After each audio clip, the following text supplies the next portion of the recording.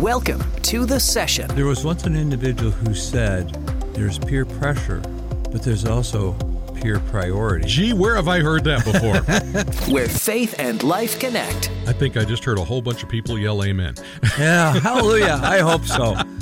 A time to explore issues facing the family today. Marriage is about what can I look at inside of me and take care of in me to offer to my spouse a better me. And where it's okay to laugh a little. It is so good to hear you say that, to hear someone else preach that message. It is. Well, again, for years I've heard you preach it. Yes. It's finally soaking in. Yes, the celebration of success. Welcome to The Session on Rise FM. And we're here to connect faith with life. This is The Session on Rise FM. I am Scott, here with Tom from Heritage Christian Counseling Ministries. And today we're going to meddle with your kids.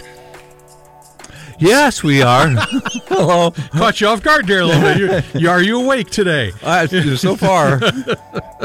You would think I got my laps in, had a good workout. There you go. Yeah. We're going to talk about 5 ways to maintain a relationship with a child who has left the faith. And we see this, you probably see it in your church. I know I've seen it in mine. Right. Where you have the wayward kid. You've got the kid that says, you know what, I'm old enough now, let's just walk away, I'm going to go do my thing. Mm-hmm. You instantly think back to the story in Scripture of the wayward child. Right. And how that all worked out, and you just pray your kid doesn't go through the same thing. Right. And thank you for your comments about the session. I know Tom has been getting a lot of feedback about things we're talking about and what we're talking about, and we've gotten a couple of suggestions for future shows, so we're going to take a look at those and see how we can make them work. And you are more than welcome to suggest a show. Right. Just reach out to me, Scott, at risefmohio.com. We'll be glad to think about doing what you want, because really we'd like the show to be an encouragement to you and your family in your walk with God. That's true. Yeah. All right, so let's dive in today first to God's Word, Tom. Paul writes in Romans 8:38 and 39, "For I am convinced that neither death nor life, neither angels nor demons, neither the present nor the future, nor any powers, neither height nor depth, nor anything else in all creation will be able to separate us from the love of God that is in Christ Jesus our Lord." Yeah, nothing can separate us. Nothing can take us out of the palm of His hand. And so once they have come to know Christ, when they start to drift like that, doesn't mean that they still don't know Him. Now let's turn to some Barna research as we get going today.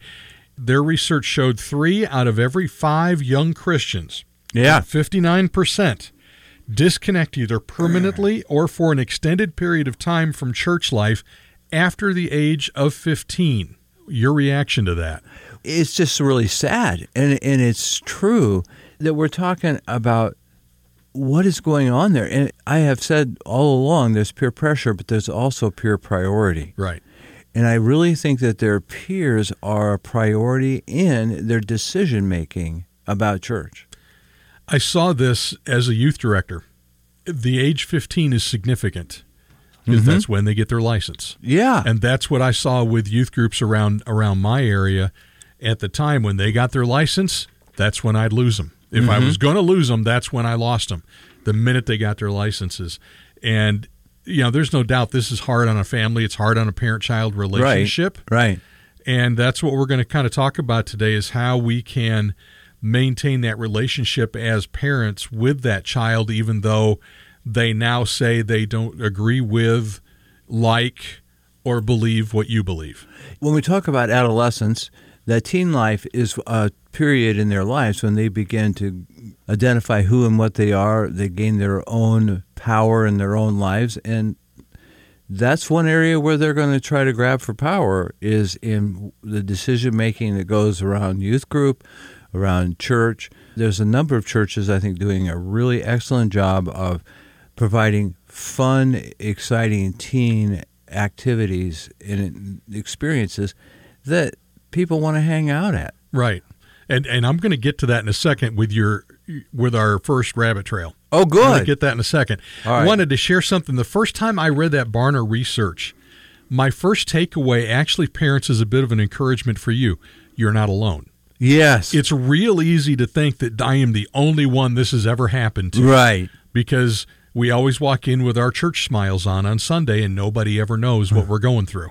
Yeah. You are not alone. There are probably other families in your church dealing with the very same thing. Now, we don't know the fights that go on Sunday mornings. All right, rabbit trail time. There we go. All right, so you've been in this church your child's entire life.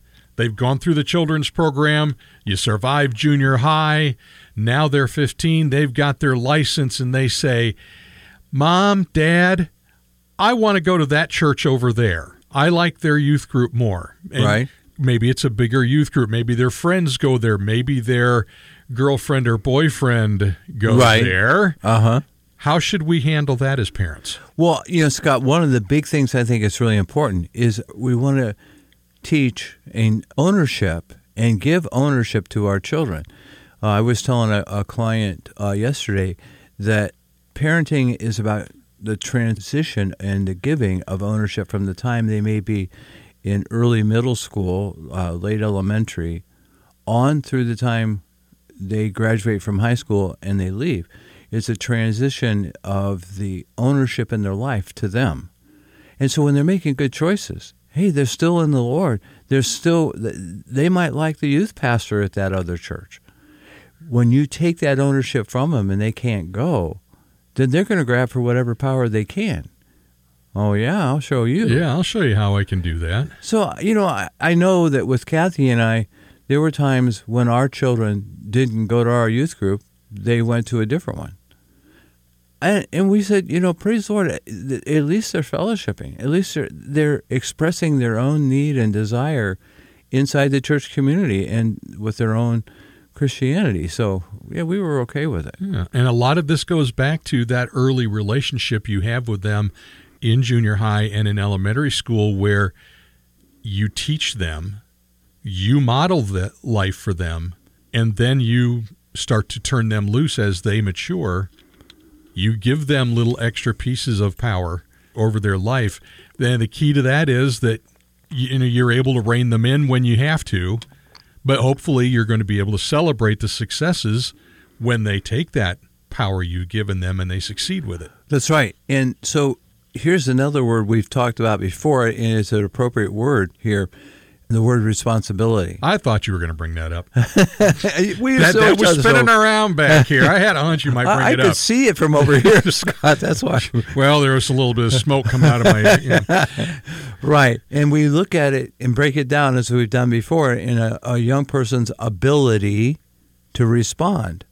Well, when they hit 15 and then 16 and they've got their license and they're beginning to expand their own territory, well, here is their ability to respond to, are you fellowshipping? The parents can have that expectation and their ability to respond to that. They might have a choice. They're driving. They can go to church B when we go to church A. Okay, but are they being responsible about it? Right. And that's one of the ways that parents can, pardon the expression, hold the car keys over their head. You want to drive? Great. Your ability to respond will show us. And then you can either continue driving or, come on, the back seat's still here. All right, so we're going to talk about 5 ways to help when your child has left the faith. It's an article from Michelle S. Lazurek.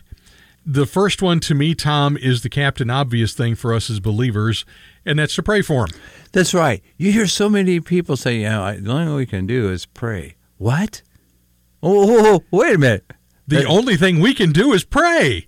And that's the best thing we probably could do anyway. Right. Yeah, and so prayer is perhaps the best weapon you have in bringing restoration to a broken relationship.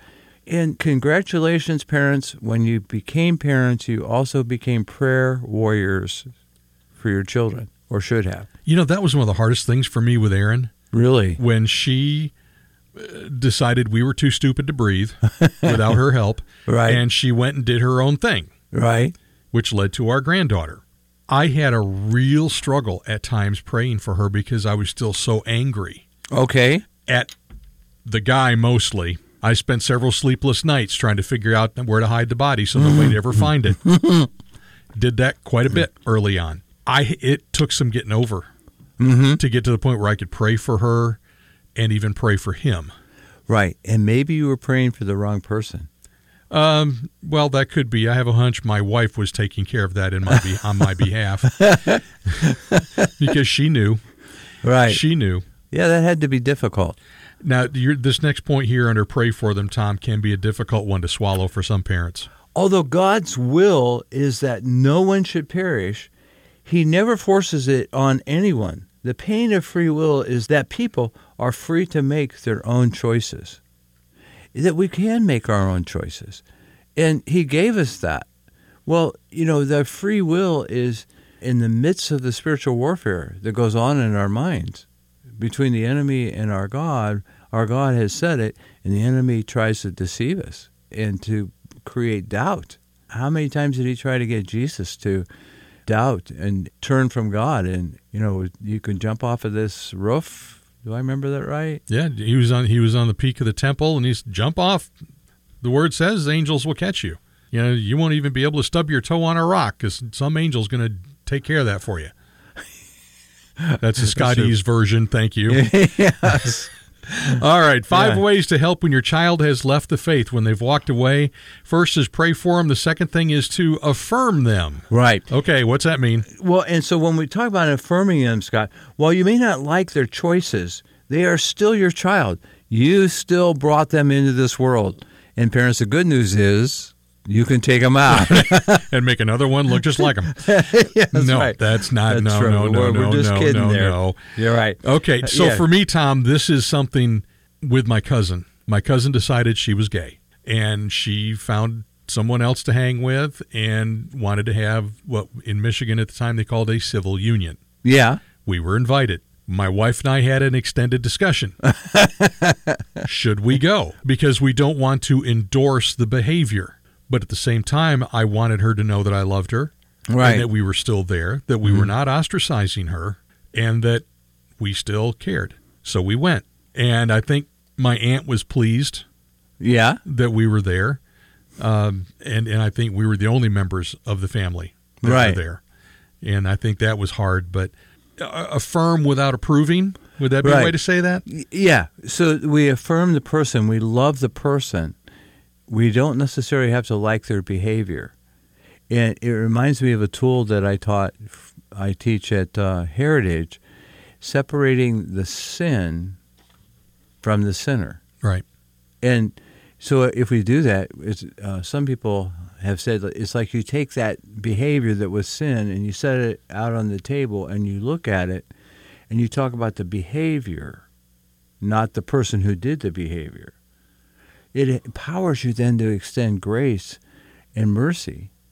Well, it's about love anyway. And do you think we have to qualify for God to love us? Nope. Right. Yeah. Oh, I'm so sorry this week, Scott. You were holding two demerits from being loved. I don't think that's God's plan at all. No. So we talk about affirming them in another way, and it's one of our favorite ways to talk about it. We get it in today. Yes, we celebrate. Yes, their accomplishments and successes. We help them understand your love is not predicated on what they do, but that you love simply them for who they are. And when we celebrate, remember that there are 8 top emotional needs that are met. So it's a very powerful thing. Not only is it powerful when you receive it, but what's it do to the relationship between the giver of the celebration and the receiver of the celebration? That sounds like a great article. Well, that'd be something you ought to write that up or something. So we're talking about how to keep or maintain a relationship with a child who has kind of walked away from their faith. First thing, pray for them. Second thing, affirm them. The third thing, okay, now this may be the complete meddling now. Understand them. And that might be a pretty high expectation, too. You have no idea. So how do we go about this concept of understanding, Tom? Well, instead of lecturing them or dispensing advice, have a heart-to-heart with them. Take them to their favorite restaurant or coffee shop and seek to simply listen. Practice active listening by not only hearing them, but understanding them. It reminds me of James 1:19, Scott. that we should be quick to listen, slow to speak, and slow to get angry. If our teenagers felt like that's what they would happen if they came to their mom and dad, it would more likely happen. The whole lecturing thing, I think it was Gary Smalley that said when you lecture a person, it's about like they feel like if you took a drill with a big drill bit on it and just drill it right in their stomach, right in their gut. It just doesn't do a whole lot for anybody. You lecture a teenager, what's the teenager do? They shut down. And they tune out. Yeah. Their mind's on their favorite baseball game they got to play in and have a good time in, or their favorite song. Or their date Friday night. Oh, yeah. Yeah, there we go. Absolutely. All right, so now that we've prayed for them, affirmed them, we understand them, now we set the example as we keep looking for these ways to maintain a relationship with our kids when they've kind of walked away from their faith. I think this is huge. And this is a great example, Scott, of where we can be too close to the forest to see the trees. I like that. Yeah, did we ever talk about the reality of that? No, I don't think we have. I heard that growing up for years, but I finally got to experience it when Kathy and I went out to San Francisco to visit our son, and we went to Muir Woods. I believe it was a national park. And they had sycamore trees in that forest that were so big that the trunk of one of those trees would likely barely fit in it, just the trunk of it. They were so tall. If you tried to look around that, all you would see is the trunk of another great big one. You want to look up to see it. Well, these things are 200 feet tall. You literally could not see the forest. And I thought, that's why they have that saying. It's very real. You can't. So don't stop living out your beliefs because they don't want anything to do with your faith. Keep living with your faith as the main focus and center of your life. And you stop and think about a role model in your life, somebody who set the example. And how do you feel when you think about that person? You feel good about him. I think about my mom's dad, my grandpa, my mom's two brothers, Uncle David and Uncle Phil, and they motivated me to want to be more like them. That's the whole idea behind it. So when you're doing that, you're also providing a safe haven and a shelter and motivation for our teens to focus on a different priority. They like their role model. I think that's huge. That goes back to that pure priority thing. Yeah. You make sure that the life of faith remains a priority in their life. By example. By example. I mean, it's more, instead of their peers dragging them away, they're dragging their peers to youth group. That's something I know every youth director, every teacher of a teenager advocates that and encourages that because they know that time is going to come in a teenager's life when they're going to be challenged for, do you really believe that? Right. And it's going to come in the next door neighbor or somebody in school, and sometimes maybe that's why parents put their kids in Christian school. But can I tell you, parents, those challenges happen here too at MCS. That's for sure. Yep. They do. And okay, rabbit hole number 2. Good. Is it okay for our teenagers to challenge our faith? To be able to ask the hard questions of, why do you believe that? Yeah. I'm not sure I do. Well, I think if we manage it well, it's very good, because maybe then it becomes a research project or a discussion that becomes really powerful. And believe it or not, it is possible that our teens may not agree with us, and they might actually, to a degree, scare us with, well, I don't agree with that, and I think this. Well, okay, now what do? Now you crack open God's Word and you find out. Yeah, and so that should be the standard. It should be the guiding light. It should be the light in the darkness. Absolutely. We did that here. Mm-hmm. I had a class several years ago now, and somebody walked in and just said something one day. How can God do this? Or does, God hates this? Yeah. Okay. I went in and grabbed my Bible. I flopped it on the table, and I said, prove that to me with that. And then I got the deer in the headlights look because there was no justification for it, and we didn't have class that day. We had a small Bible study, and we just talked through it. Well, in a teachable moment. I hope it was. Yeah, sure. I don't know if it was, but I tried.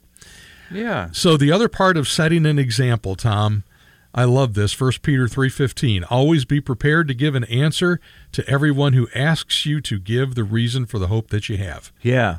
But do this with gentleness and respect. Well, yeah.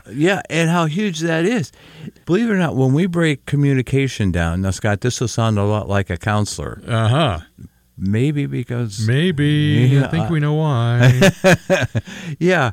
That when we talk about the gentleness and the respect, if we look at a pie chart and broke communication down, only 7% of it are the actual words. 38% of it is tone and attitude. We have talked about that before. We have. Yeah. And so when we look at attitude, I like to break it down into two parts. It's what a person is thinking and feeling. You put it together, you have their attitude. And then the nonverbal communication, the rolling of the eyes or the smirk on their face, like, where did you come up with that? Where are you getting that, old man? Yeah. Yeah. So right then and there, that can trigger a power struggle. It can also cause a head-on collision on the communication highway that you don't want. And so that's why your response of how you respond becomes really important. You don't want to condition your teen to think, if I go to mom or dad, that it's not going to turn out well, so not going to do it. When those questions come up, the correct response is not, you can't go to Church A because they don't believe what Church B believes. Right. You will continue going with us. Yeah. That's no. Right. Because the first thing that kid's going to do is bolt to Church A. All right, we've made it to number 5, Tom. That's right. All right, number 5. Let's welcome them. What a great idea. Oh, boy, radical concept. In the parable of the lost son, the father doesn't chase after his prodigal son. He lets him go off to live his life as he wants to, on his own terms. Despite knowing what was best, he let his son come to that conclusion and return to him when he wanted. I've been giving the prodigal son a lot of thought. If you read it in Scripture, if I'm remembering correctly, the prodigal son had just hung out with the pigs and ate the pig ate the slop. And then came running toward Dad. Or Dad came running to him. I was going to say, he was walking toward Dad, and Dad ran to him. That's right. Yeah. And keep in mind, you know what a pigsty literally smells like. And here's Dad running right toward that and embraces him anyway. I mean, you would think he would get within 6 feet of him and pass out because...